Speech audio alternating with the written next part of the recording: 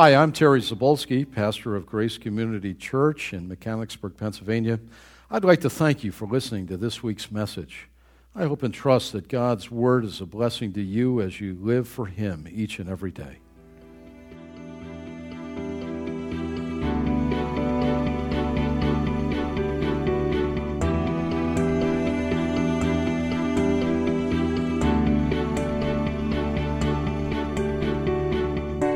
Take your Bible. You should have your handout there. And as mentioned, the message this morning is entitled The Beauty of the Church. The beauty of the body of Christ, as Janae has sung for us, is what we're focusing on. Let's look at 1 John and read our text. I could have used a number of texts, and we will look at a variety of them this morning. But John, the beloved disciple, wrote many years after all the other ones have died now. They've all been martyred. All the other disciples, as John probably wrote this around 95 A.D., Jesus, if you think of it, was crucified around 30 or so. Kind of keep that timeline in your mind. That will help you as you study your Bible. And John, now he's very aged, and he writes in 1 John 4, 7 and following, "Dear friends, let us love one another, for love comes from God." He's the source. "And everyone who loves has been born of God and knows God. Whoever does not love does not know God, because God is love. This is how God showed His love among us. He sent His one and only Son into the world that we might live through Him. This is love, not that we love God, but that He loved us and sent His Son as an atoning sacrifice for our sins. Dear friends," he repeats, "since God so loved us," here it is, "we also ought to love one another. No one has ever seen God, but if we love one another, God lives in us, and His love is made complete in us." Well, the beauty of the church. You know, as I was thinking about this as a young boy, with great imagination. Makes me laugh when I think back at some of the things that I used to imagine myself doing and being as a young boy. I always loved the story of the Three Musketeers. Some of you read that and perhaps loved that. I'd even have a wooden sword.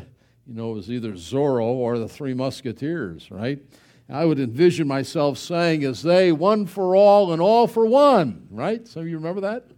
One for all and all for one.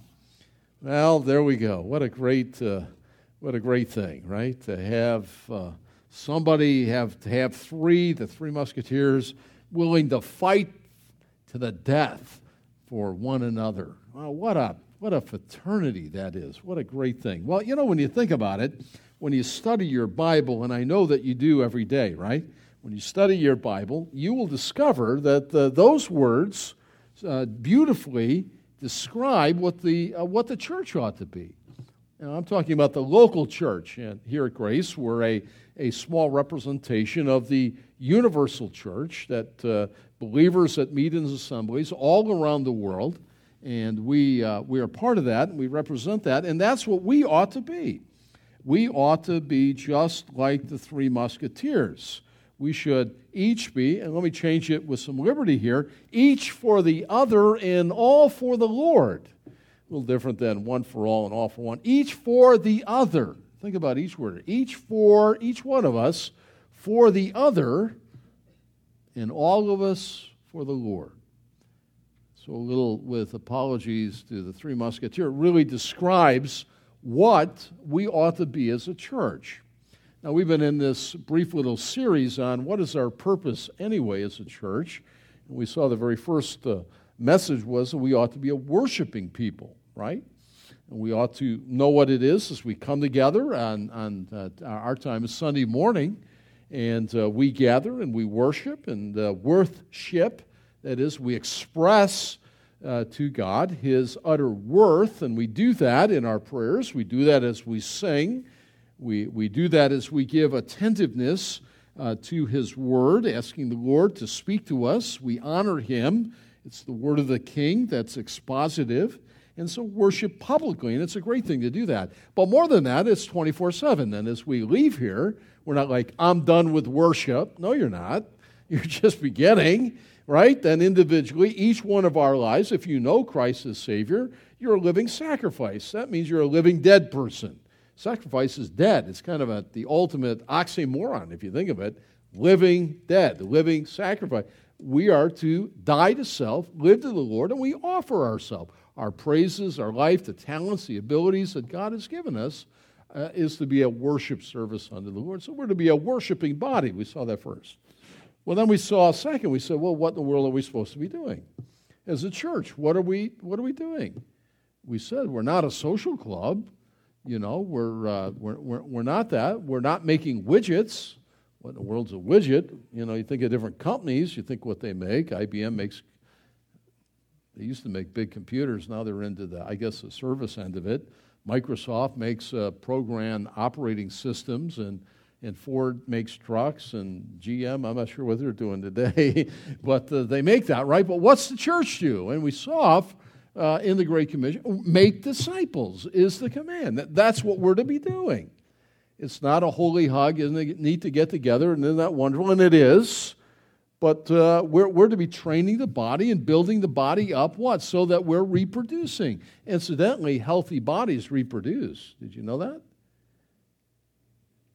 And we're to be reproducing, making disciples, baptizing them, teaching them all things. That's what we're to be doing. And last week, to accentuate that, we just took a little bit of an excursion. And we went into and said, what are people being saved from? Why do they need to be disciplized anyway? Why do they need to come to faith in Christ? Because of the horror of hell. If you missed last week, we'll have the CDs and everything else, and it'll be you can download. But we did a study. We could have spent a month of Sundays on all that Jesus said about hell, but we just saw enough of the horror of hell. We talked about the liberals. They take the gold out of heaven, they take the fire out of hell, but what did Jesus have to say? That's a good question. What did the Lord say? Well, today, worshiping, make disciples, and today we discover the beauty of the church is that we are to be a loving church, a local body, a manifestation of the love of Christ here at Grace. The local church should never be, and you can underline it, never be a place of fighting, bitterness, a place of division, or selfishness. God forgive us for that. We each contribute to that or we take away from Him. It ought to be the sweetest place on the planet with no apologies to Hershey. But the church body ought to be that way. We go out there, we serve the Lord, we're tired working, we're raising our families, we're bearing witness for Christ by life and voice. And it's rough out there. You get rocked around, knocked around. It ought to be like, I get to be with God's people. And we're going to worship and learn the Word together and be encouraged and so on. It ought to be the most loving, sweetest place on the planet. It ought to be. And so the Bible tells us that we are to love one another. In fact, did we write down the verses, Jen? Did you see on the back of my sheet? Oh, beautiful. You're good.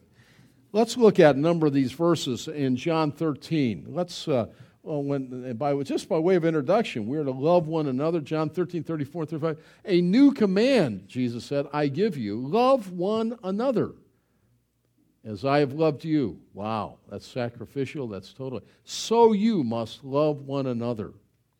By this all men will know that you are my disciples if you love one another. That describes what the local church ought to be. Now, Satan hates the church. He hates the body of Christ. We could pass the mic. I'll never do that, but we could tell horror stories of local assemblies that have either wandered away from the truth, and there are, and he's pleased with that. Faithy was telling me a story this week. One of her girlfriends told her at her church where last week was, you love your pets, right? But it was Pet Sunday at church. And all the people brought all their pets in, and the pastor went around and touched all the pets, prayed for all the pets. Yeah, this is a church that, shall I say it, John Knox, who said, give me Scotland or I die, founded, it was a Presbyterian church, and you go like, what was that all about? So please, love your pets, but don't bring them. That's sort of not what we're doing here, okay? Love them. They're happy when they see you, when you come in the door, and, Fido and everything else. Little Sammy the cat. Oh, yours is dog, Sammy. Yeah, I had a cat named Sammy. Yeah. So anyway, that's what we're doing. And Satan's delighted when church, pets, right? Wonderful gift that God, not for worship. No way. Okay? And so Satan's pleased. They're way off. They're derailed. Where are they? We're over here. Or he'll just divide people, And we could all tell terrible stories and shed tears and all that kind of thing, right? A lot of churches are filled with unsaved people. Say, how does that happen? Well, unsaved people don't have the mind of Christ. But what a shame it is when God's people have an unforgiving spirit. We'll talk about that. Or, got to have my way, I'm the boss at work, I'm the boss at church. It's going to be my way. Oh, please. The Lord runs the church. I don't run it. We're to be a loving church. And this love is to be from the heart. Look what Peter says in 1 Peter. Can we see that again? 1 Peter 1:22. Now that you have purified yourself by obeying the truth, that is through the gospel, so that you have a sincere love for your brothers, look what he says at the end. Love one another deeply, even from the heart. That ending sounds like a Valentine's card, right, men, to your ladies? I love you, I'll cross the deepest sea, I'll swim but it's raining outside so I can't go anywhere, or so, I don't know. But I'll love you deeply, deeply, deeply from the heart. X's and O's all over it. I don't know what that means, but I still do it to Faithia when I give her X's and O's. I love you forever. I think that's what that means, right? Yeah. I don't know where it comes from. It must be sign language way back or something, right? Deeply, even from the heart. And you know what? You have a debt. We're indebted to each other to do that. Let's look at Paul's writing in Romans 13:8. Look what he says in 13:8. Let no debt remain outstanding except, here it is, the continuing debt to love one another. For he who loves his fellow man has fulfilled the law. And finally, you say, I can't do it. I can't do it. I can't muster it up. Well, listen, here's the good news. This is really good news. If you're a believer in Christ, look at Paul writes in 1 Thessalonians chapter 4:9. Now about brotherly love, that's that Philadelphia love. We do not need to write to you. He says, I don't even need to tell you this. Why? For what reason? Well, you yourselves have been taught by God to love each other. Isn't that amazing? God is love. It's not all that he is, but God is the source of love. And when you are saved, the Spirit of God dwells within you. It is the love of Christ that ought to naturally flow through you. And so the church, as it gathers, ought to exude with the love of Christ for each other. And we're all different. We're all different. Anyway, it'd be sickening if everyone was like you. It would, wouldn't it? I'd be so grossed out if everyone here was like me. Like, really, variety is the spice of life. Variety is the spice of a church. And give it a break. We're to love the unlovely, love that which is different. Phileo xenos, lover of strangers. That's what that means. Those that come in and they're like, well, they're different. They stink, or they're, is the love of Christ. If you are saved, will flow through you, and you'll have tender-hearted compassion for one another. And if you don't, you have a heart problem, and you've got to deal with it. Or you'll be used by Satan, and bit by bit, it'll cause a division, misunderstanding, and the Spirit of God will not be able to work here like he should. Don't you love that story about in the days gone by? I heard Chuck Swindoll tell the story where church was pretty full, pretty traditional church. I think it was on the West Coast.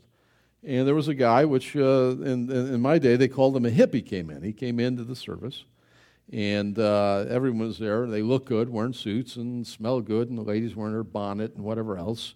And they're singing, and the service had started, and this guy walks in, and he was obviously not a regular, didn't know the culture or the protocol and all that. They had been invited, and they finally showed up. He came in, and the seats were all full in the back. Back row folks, they're the most expensive seats. They go first in most good churches. And so they were filled. So he didn't know what to do. And he kind of walking down the aisle, and he walked down, and it was pretty full, and he went down, and he sat on the carpet, like a good hippie would, right? Some of you have no idea hippies, but sat right on the carpet there, looked up at the pulpit, and just sat there, unshaven, unclean, all the rest. And the whole church, although they were singing at the point, they weren't even thinking what they were singing. They were thinking about what. And there was one tender-hearted deacon, as Swindoll told the story, who saw the situation, realized it, and he went over, and you can imagine people saying, like, that deacon's going to give him the boot. He's not sitting in a seat. We don't sit on the carpet in this church. And that older deacon, he was retired. You know what he did? He went over, and he sat right next to him on the carpet. Oh, that's the kind of church I want to be a part of. You know what I mean? You didn't read the rules. Throw the rules out of you. Come on, give me a break. It's body life. That's the kind of church I want to be a part of. It's a beautiful church. It's a loving church. We're not only to be giving and extending worship to God together and as we leave, and be a part of the great thing of making disciples, but we're to be a loving, tender-hearted, compassionate, beautiful body of Christ. Loving, exuding with that. We are to do that. Well, what I want to do is, we don't have time to go through all the one another passages, but they really give a lot of windows of instruction for us on what does that love of Christ in a local body really look like. So I just thought I'd gather a few of them as I sense God leading me to teach this. And so I've called it 4 loving qualities that need to be found within our church, causing Grace, that is Grace Church, to be beautiful. And I remind you one more time that the church is not a professional association. You don't have to pay dues here, and you don't have to have certain educational credentials. You don't have to be a diplomat, MAT, or whatever they call that. Any of those things, right? It's not a professional association. It's not a business. There are a lot of people that I've heard run churches like business. It's not a business. Not a business. There are some things that we do in the handling of resources so that it's above reproach, and you have confidence in that. Our men handle that so very, very well. We appreciate that, but it's not a business. It's not a civics club.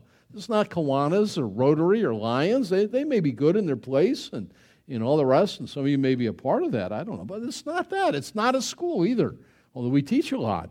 That's called teaching all things, whatsoever I commanded you. And a good pulpit is a teaching pulpit. It's not, 10 stories and everybody cries and you string it together with a Bible verse. There are a lot of places that go on like that. That's not it. It ought to be the exposition and the teaching of Scripture, so people know that when they leave, I have heard God's Word and I understand it more than I did, and I'm committed to wanting to live it as I leave this place. And so what is the church then? If it's not that, well, it's a family. It's God's family. You're part of the family of God if you're in Christ, and it's bound together by love. They say blood is thicker than water, don't they? Yeah, there were 7 kids in our family. We fought, like my brother and I fought like cats and dogs. I mean, we'd have some honest disagreements. I could go on and on. He was bigger than me. He won most of them. It toughened me up, though, in a lot of ways. But you know what? Outside that door, somebody said something against me, my brother would stand and protect me. I know he's stupid, but you're not touching him. That kind of stuff, He saved my hide more times than not, right? The loving bonding of a family, even when there's differences, right? Someday Dale will come and visit, and I'll ask him to leave his stories out, but that's the way it really was, being the second born, my older brother. But we are bound together by love. We are family. Blood is thicker than water. That's what we are. Well, the first loving quality of a loving church, right, is that first, we're a welcoming church. What do we look like? If we're going to love one another and have the love of Christ that God teaches us, that flows through us, We're to be a welcoming church. You may not be welcomed at some places. Have you ever noticed that? You're not welcomed at some places. There's that big golf tournament down south. What is that? That the women can't even golf in it today. It sounds funny. What's the name of that one? Augusta. Yeah, what's the name of that? Oh, it's the Masters, yeah. I see the ladies out protesting. We want in. They try and get I don't even think they advertise, do they? That must be a well-funded thing when that thing's, yeah, okay. Women need not apply. What, Raj? They had a big problem with Tiger Woods, too. For what? He's the best player that ever played. What? Because of what? He has an excessive amount of melanin in his skin. Are you kidding me? He was the greatest one who ever played the game. Holy cow. You may not be, to get in certain clubs or organizations, maybe you won't get into certain places because you're not wealthy enough or educated enough or look good enough or born on the right side of the track. Right? That's the way that works, right? Not the church. I love the church because, the way to the cross, the way to eternal life is low, right? Blessed are the poor in spirit. You got to come low, right? I'm a sinner. I love the church because you have to come in and confessing that you're totally unworthy, you deserve hell, and God has saved you. And you go like, welcome, brother. Isn't that great? Yeah, try doing that at some professional club. Yeah, I'm worthless. I'm a bum. I'm a wretched man. Hit the door, Jack. But the church is welcome. Welcome. Oh, I love the church because of that. It cuts through all the strata of life, and so much of it is simply a thin facade that is absolutely meaningless. You are welcome here, and in two ways. Notice, first of all, in Romans 15:7, I'm going to ask you to look at some of these verses. In Romans 15:7, Paul calls us as a church to receive or to accept one another. 15:7 is a one another passage. Accept one another then, just as Christ accepted you. There's the parallel. Just as, using a simile, you've been accepted by, accept one another or receive one another in order to bring praise to God. We're to accept one another. Well, listen, Paul in this section, because we kind of jumped in, I want to do topical exposition here. He's talking about the weaker brothers. You say, listen, some folks that are maybe newly saved, they have a lot of baggage. Have you noticed that? Do you remember back when you were saved, you had a lot of baggage, came into the Christian life with, and a lot of things that reminded you of your unsaved life. You go like, well, you swore off all that, even stuff that the Bible didn't say that's a sin. A lot of extra stuff. You say like, and there's kind of a swing of the pendulum, and I think it's needful. And for then you to be a part, see another brother who's been mature and been saved a long time, engage in some of these things that the Scriptures don't prohibit. There's sort of cultural things, but yet you find offensive because it was part of, as a new believer, your life you were just saved from. And so Paul says, if you find a weaker brother, then restrain your liberty. You don't want to offend him. You don't want to lose him. He's young. He does not have a strong conviction yet. And so be willing to die to self. That's the whole context of this. Incidentally, years ago, when I spent 3.5 years preaching through Romans, I was anticipating Romans 9 to be the most problem for folks, that God is absolutely sovereign. He rules King of Kings and Lord of Lords over all things. I thought that would be the big problem to people. That wasn't. It was this section of Romans. You mean a brother or sister here or somewhere else in the world can do something a little different, not prohibited from Scripture? I have a problem with that. I said, well, draw the line where God draws the line. You're thinking through the culture here, and you have a cultural Christian, and we swim in a culture. I understand that, but realize where God draws the line, draw the line. And understand there's going to be differences of opinion among the family. God forbid, again, that we should all be like me in every little nuance. Or all like you. Wouldn't that be boring, huh? Be boring. And so areas of eating meat that's been offered to idols, that's what Paul's example is. I can get a great steak and idols, nothing. Man, look at that filet mignon with the mushroom and onions and butters. Hey, Jim, huh? Right? Some of you like that? Like that, Raj? Yeah, I could go for that now. Wouldn't that be good? Yeah.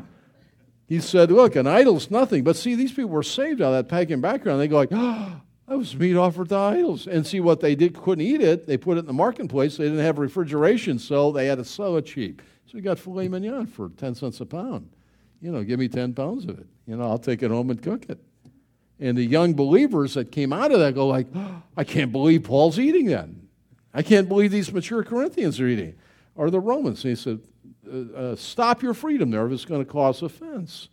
In other words, welcome that weaker brother. With all the baggage, welcome him, receive him. Don't offend him. Curtail what is a liberty that you would normally have in any other place, so you don't offend him while he's in your presence. Some other areas are like Sabbath. There are people that are Sabbatarian. Even in our area, there are believers that love the Lord, that view Sunday as the Sabbath, and you don't do anything on the Lord's Day. I confess that we as a culture, as a church, have probably lost that. We crowd in things we shouldn't on the Lord's Day. It takes us away from church. It shouldn't. That ought to be the priority. As a shepherd, I always look for people to be in worship. Where are they? I understand there'll be times that come up, people will be away, but you don't go the other way, I don't think, where Sunday is the Sabbath, and therefore, you bring these Old Testament Sabbatarian ideas into the Lord's Day. But some have that conviction, and I honor them for that, but the Scriptures don't teach. There are other social things that we're very aware of that are these. So Paul is teaching on these weaker brother issues. He says, look, receive one another, even if you have differing convictions. Don't paralyze or divide a church over these non-essentials. Welcome one another. Embrace the differences. Realize if you're a stronger and differing brother, look at that. It doesn't offend his or her conscience. And allow them their freedom as you do, as a strong differing brother. Well, along that same line, our area here in the greater Harrisburg area, as I'm becoming aware, has all sorts of nationalities, all sorts of races. And, it's been faith on our prayer for years that God would allow us to be like a slice of heaven here. With all the races and all the nationalities, welcome at grace. It's a sad thing. Now, I understand some of first-generation churches that come from the old country and whatever else, and they speak their language, and they want to hear it in the message in Korean or Hungarian or Russian, and that happens. I understand that. Yeah, but they're kids, and they don't want that. And a lot of times they're looking, and as we're faithful making the wouldn't it be great to have all folks welcomed here? I would just love to see them more than anything. Wonderfully saved, that God has brought the world to the shores of the United States and even the Harrisburg area. I become aware, there's a large Russian contingency here in our area.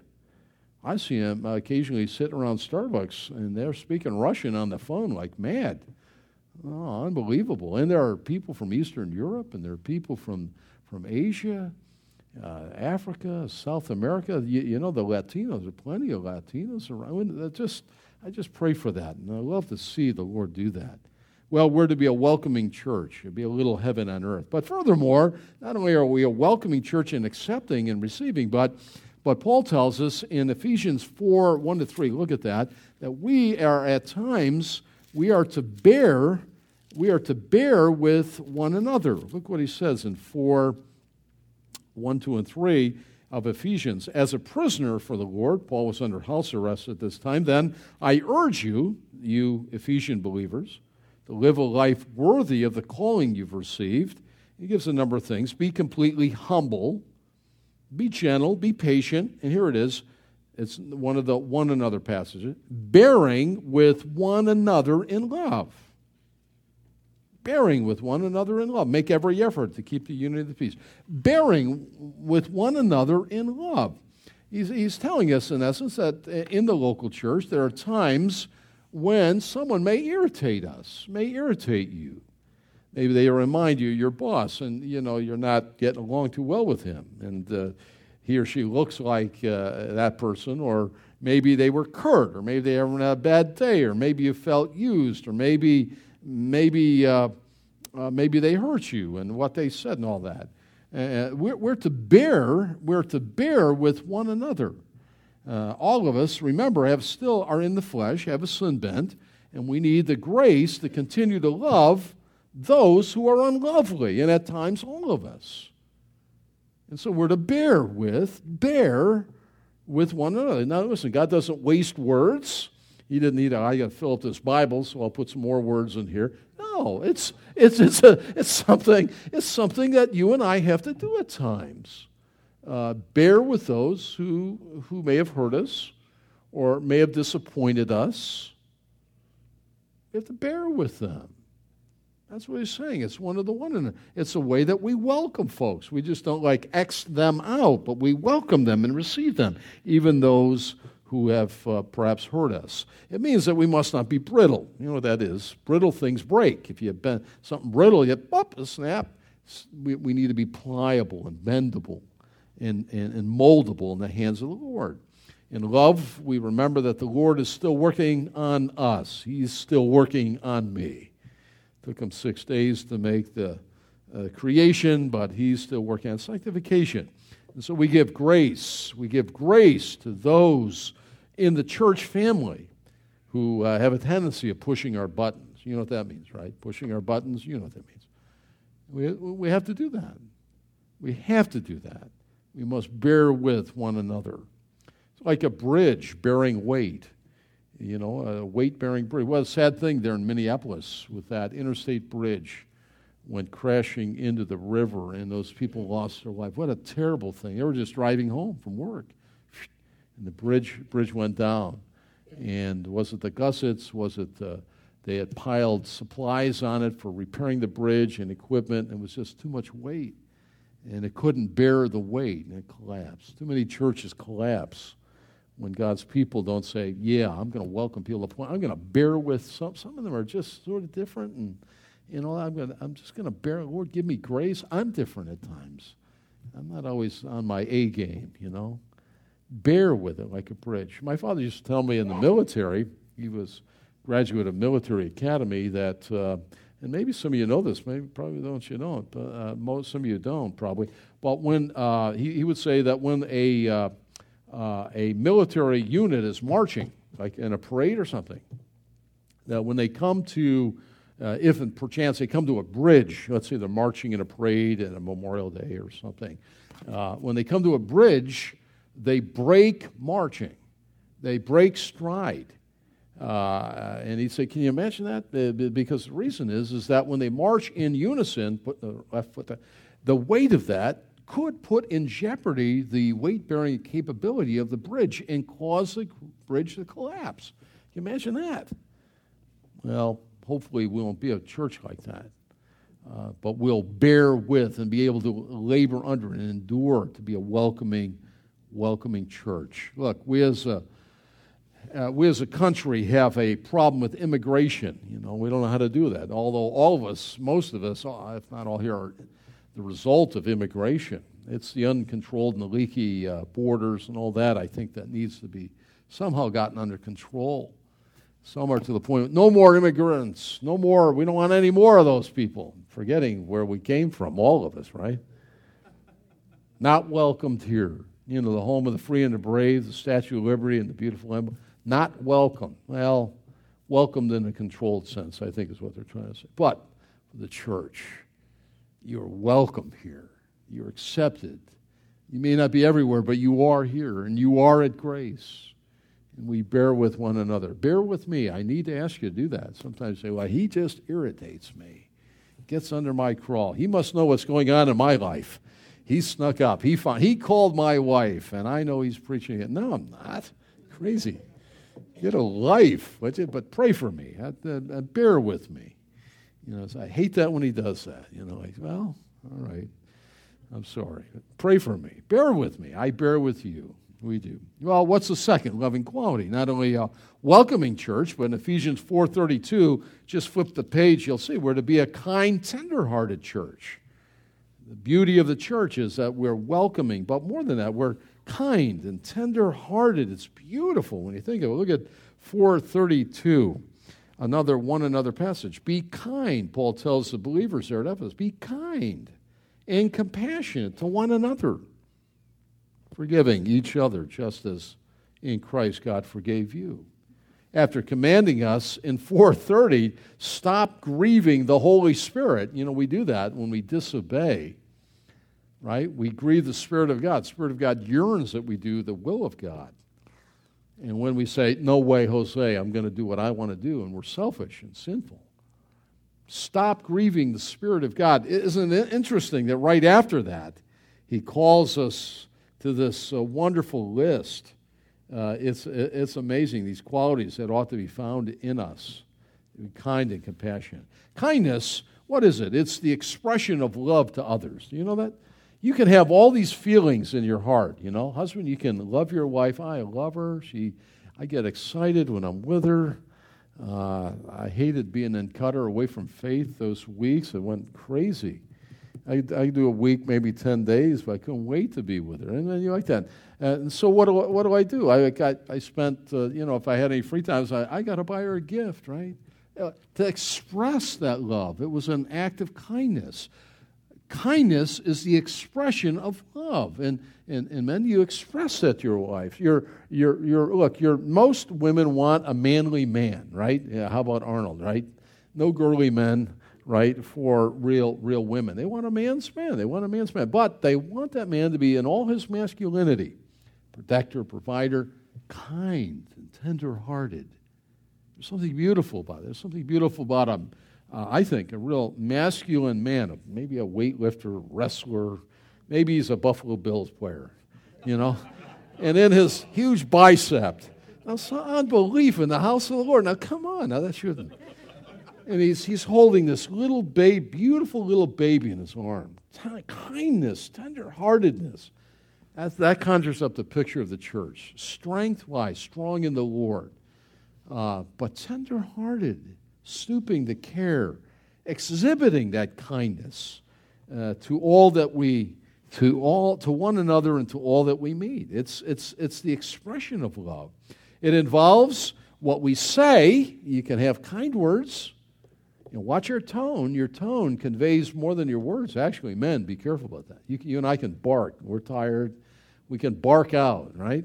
I said it, You failed. F, Your words are very important. How you say it is even more important.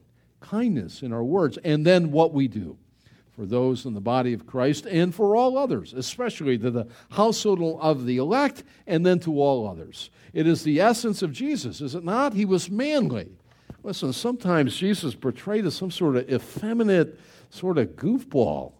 That is not. He is masculine more than you could ever imagine, more than Arnold. Really, he was all man. He was the God-man, but he was man. He worked with stone. He worked with wood. That's what a carpenter did in that day.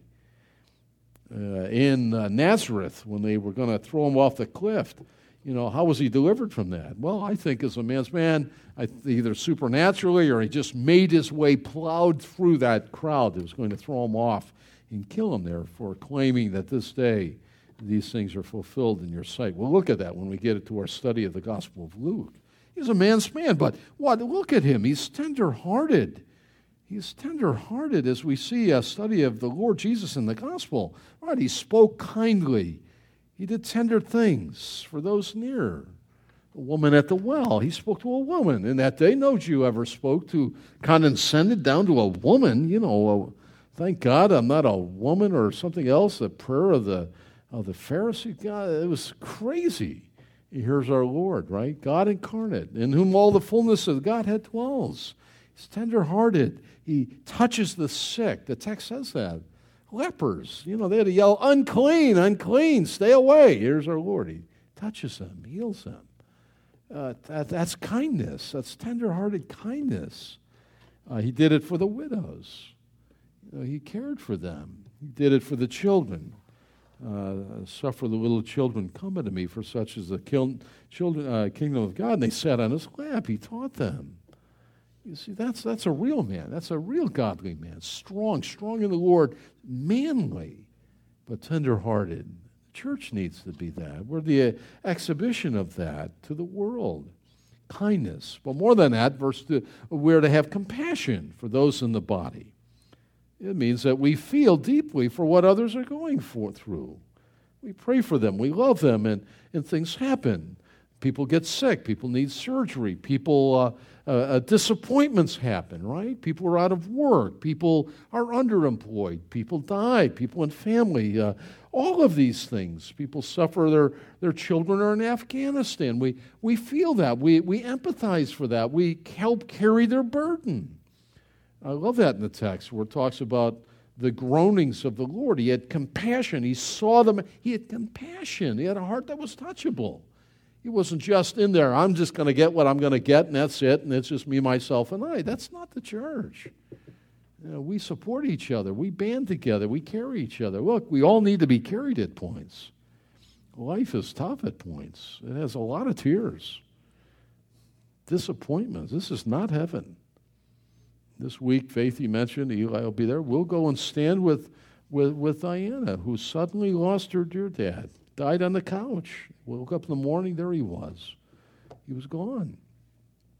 And she was crying away to Faithy, And she has made a profession of faith to Faith and I. She comes to the ladies' study, and we'll go stand with her, over in New Cumberland on Wednesday morning. Why? Because I got nothing better to do? Are you kidding? Most people don't like going to the funeral home. We don't go there because, yippee, this is great. No. You stand with people. You support them. You love them. It's a ministry of presence. You feel for that. For whom the bell tolls, it tolls for thee, John Donne said. He's right in that. So we want to be that kind of church. We want to be a church that does random acts of kindness. We're not looking to get, but we just do things to care for people and show that love. And we're open-hearted. But furthermore, we express this kind tenderheartedness by forgiving one another, verse 32. We read that already. It's a church that's filled with people who forgive each other and release our wrongs, our sins, deliberately, innocently, and deliberately done. And as we as a church live together, work together, pass through life together. I remind you again, we're passing through, right? As we do that, we're going to offend one another. It's a law of physics. Some of you hated physics. It's a law of physics. Two moving objects coming close going to generate heat, right? Friction. And that's what happens in the body life. So what do? Just punch each other out? Blacklist them? Never speak to them again? Sit on the far side? A lot of churches do that, don't they? I ain't going back there anymore. You can't stand it. No, we release, we openly forgive, even as we have been forgiven. That's what it means to be a kind, tender-hearted church. I saw that as a senior in high school. There was a special team that came into our church in North Tonawanda, New York, at First Baptist Church, had a series of meetings, and one of them, I'll never forget, was calling people to repent of their pettiness and their unforgiving spirit, one for the other.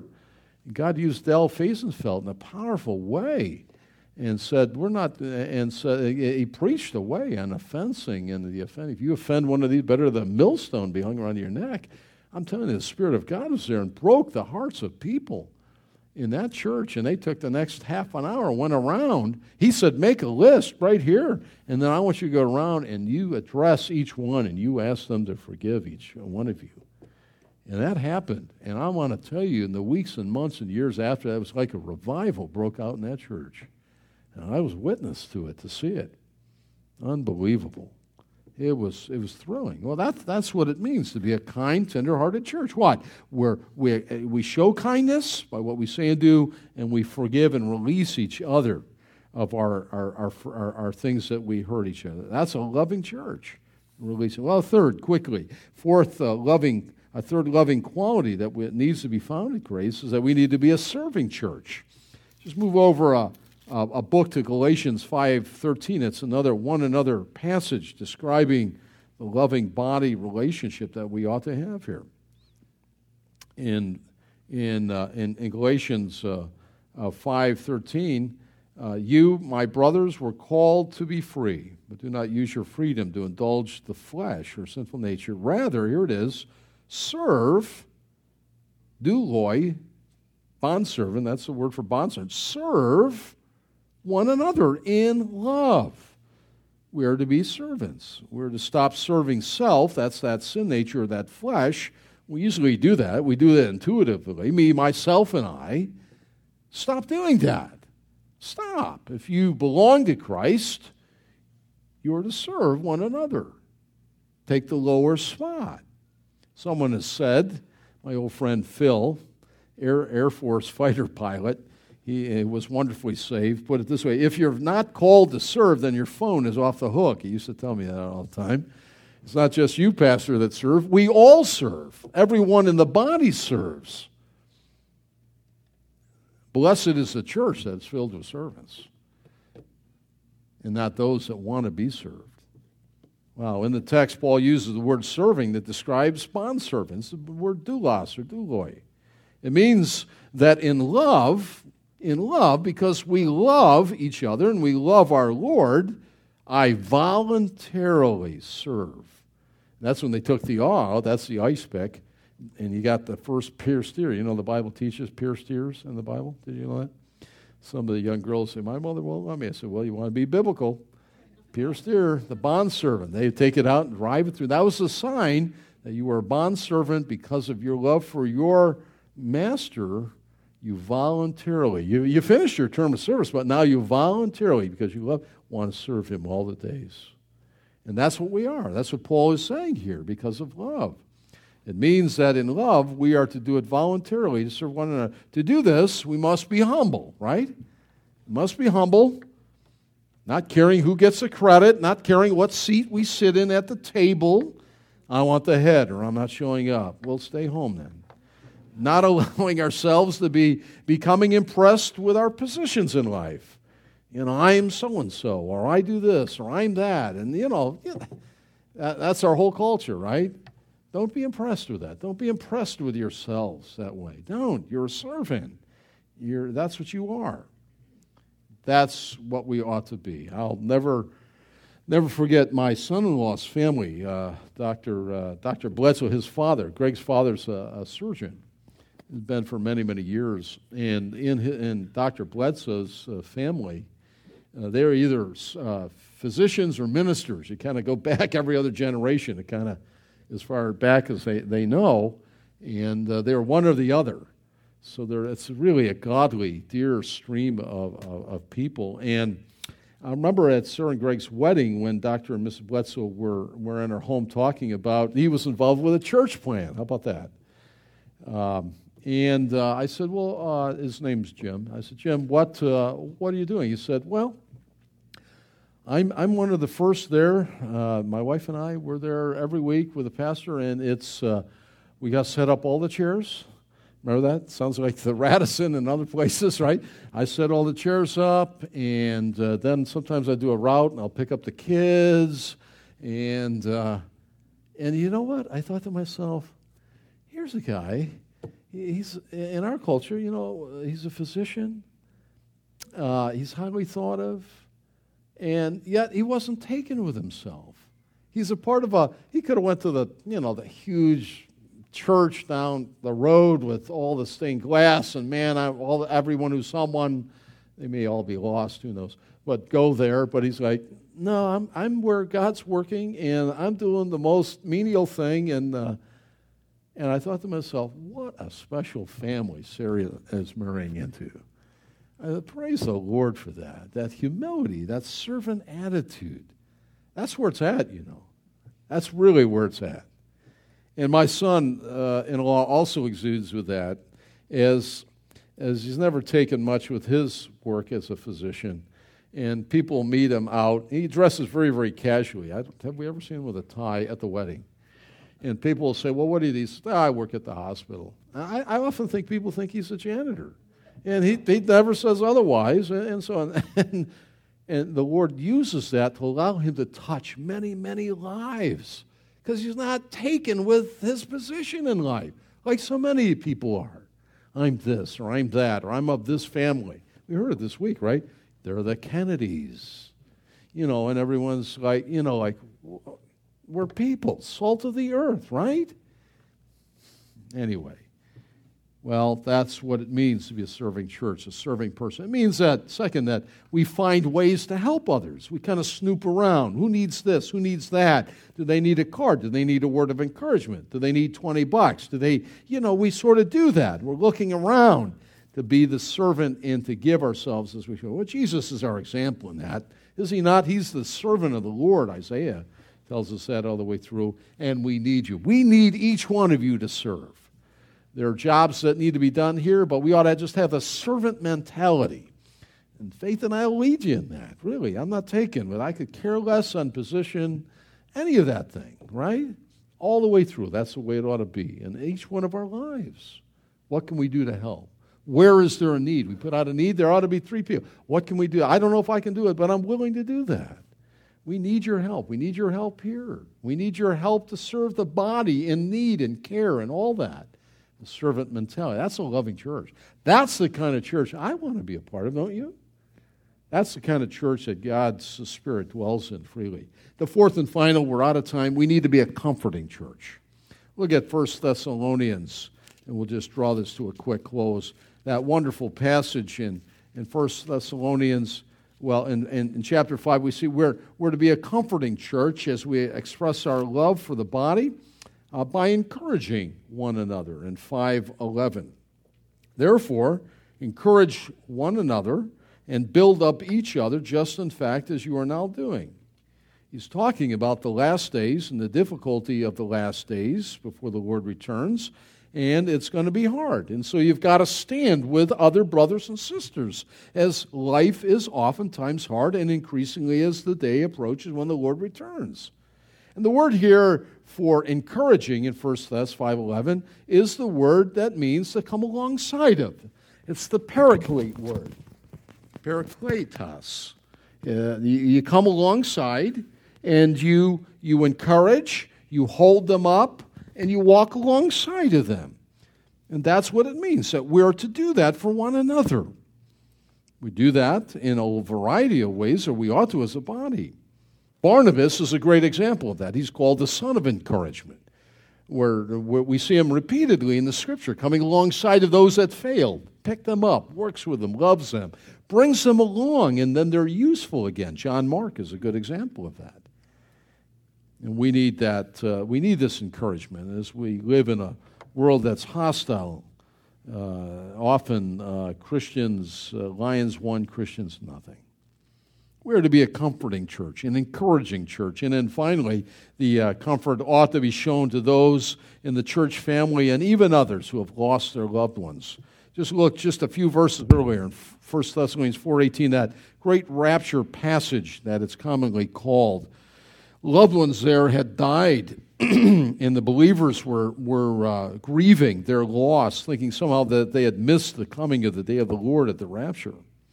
And so in verse 18 of 1 Thess 4, he says, therefore, there it is, encourage, parakletos. We're to paraclete, we're to come alongside of in comfort.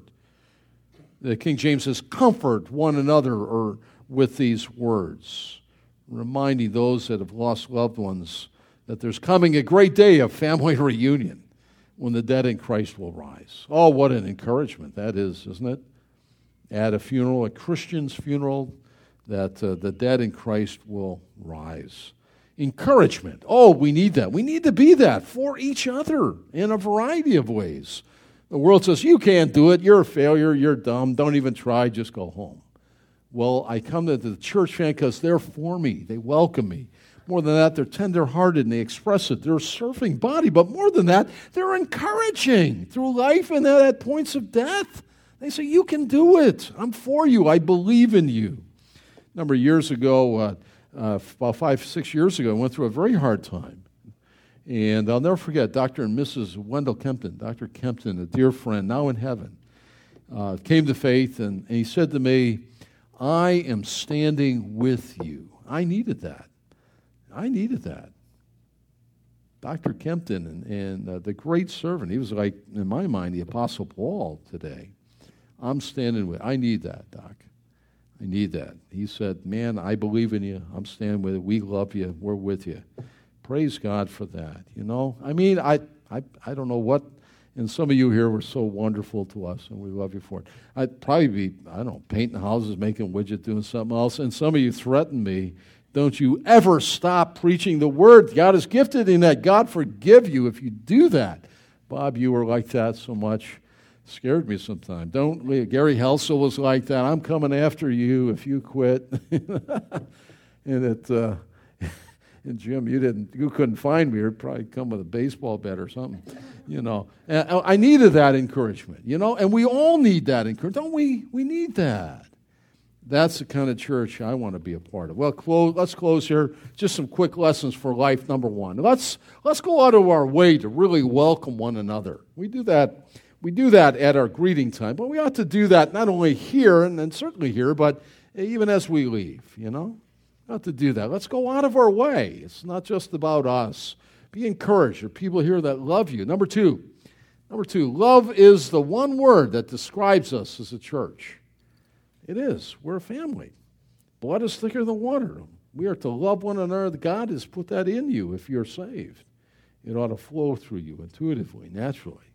Love. Well, we're a worshiping body. We're making disciples, but the one word that describes who we are as a church, love. Love. Number three, may each of us stoop, and that's what we're doing, to serve. Not be so taken up with our position, our bank accounts, our personality, or whatever. Who cares about that? We ought to stoop to serve. Stoop to serve. And even the most menial. Isn't that great? Even the Lord Jesus in John 13, right? He stooped to wash the feet of the disciples. Wow, what an example. Go and do likewise. That's what we're to do. Number four, may we really be there to encourage, to comfort, to say you can do it for one another. May we do that. May we do that. The world may not be for us or for you. They're not oftentimes, but we are the church, the body. It's beautiful, the body of Christ. And last, number five, come and join this family of love. I invite you to come. Come and join. If you've never received Christ the Lord as your Savior, you're lost. The horror of hell is horrible. You don't want to go there. You can be saved. Lord Jesus, be merciful unto me, a sinner. If you pray just like that, I receive you as my Lord, my Savior. How beautiful, Janae, you sang, how beautiful the body of Christ. Thank you for singing that. It really is. And may it even be more so here at Grace.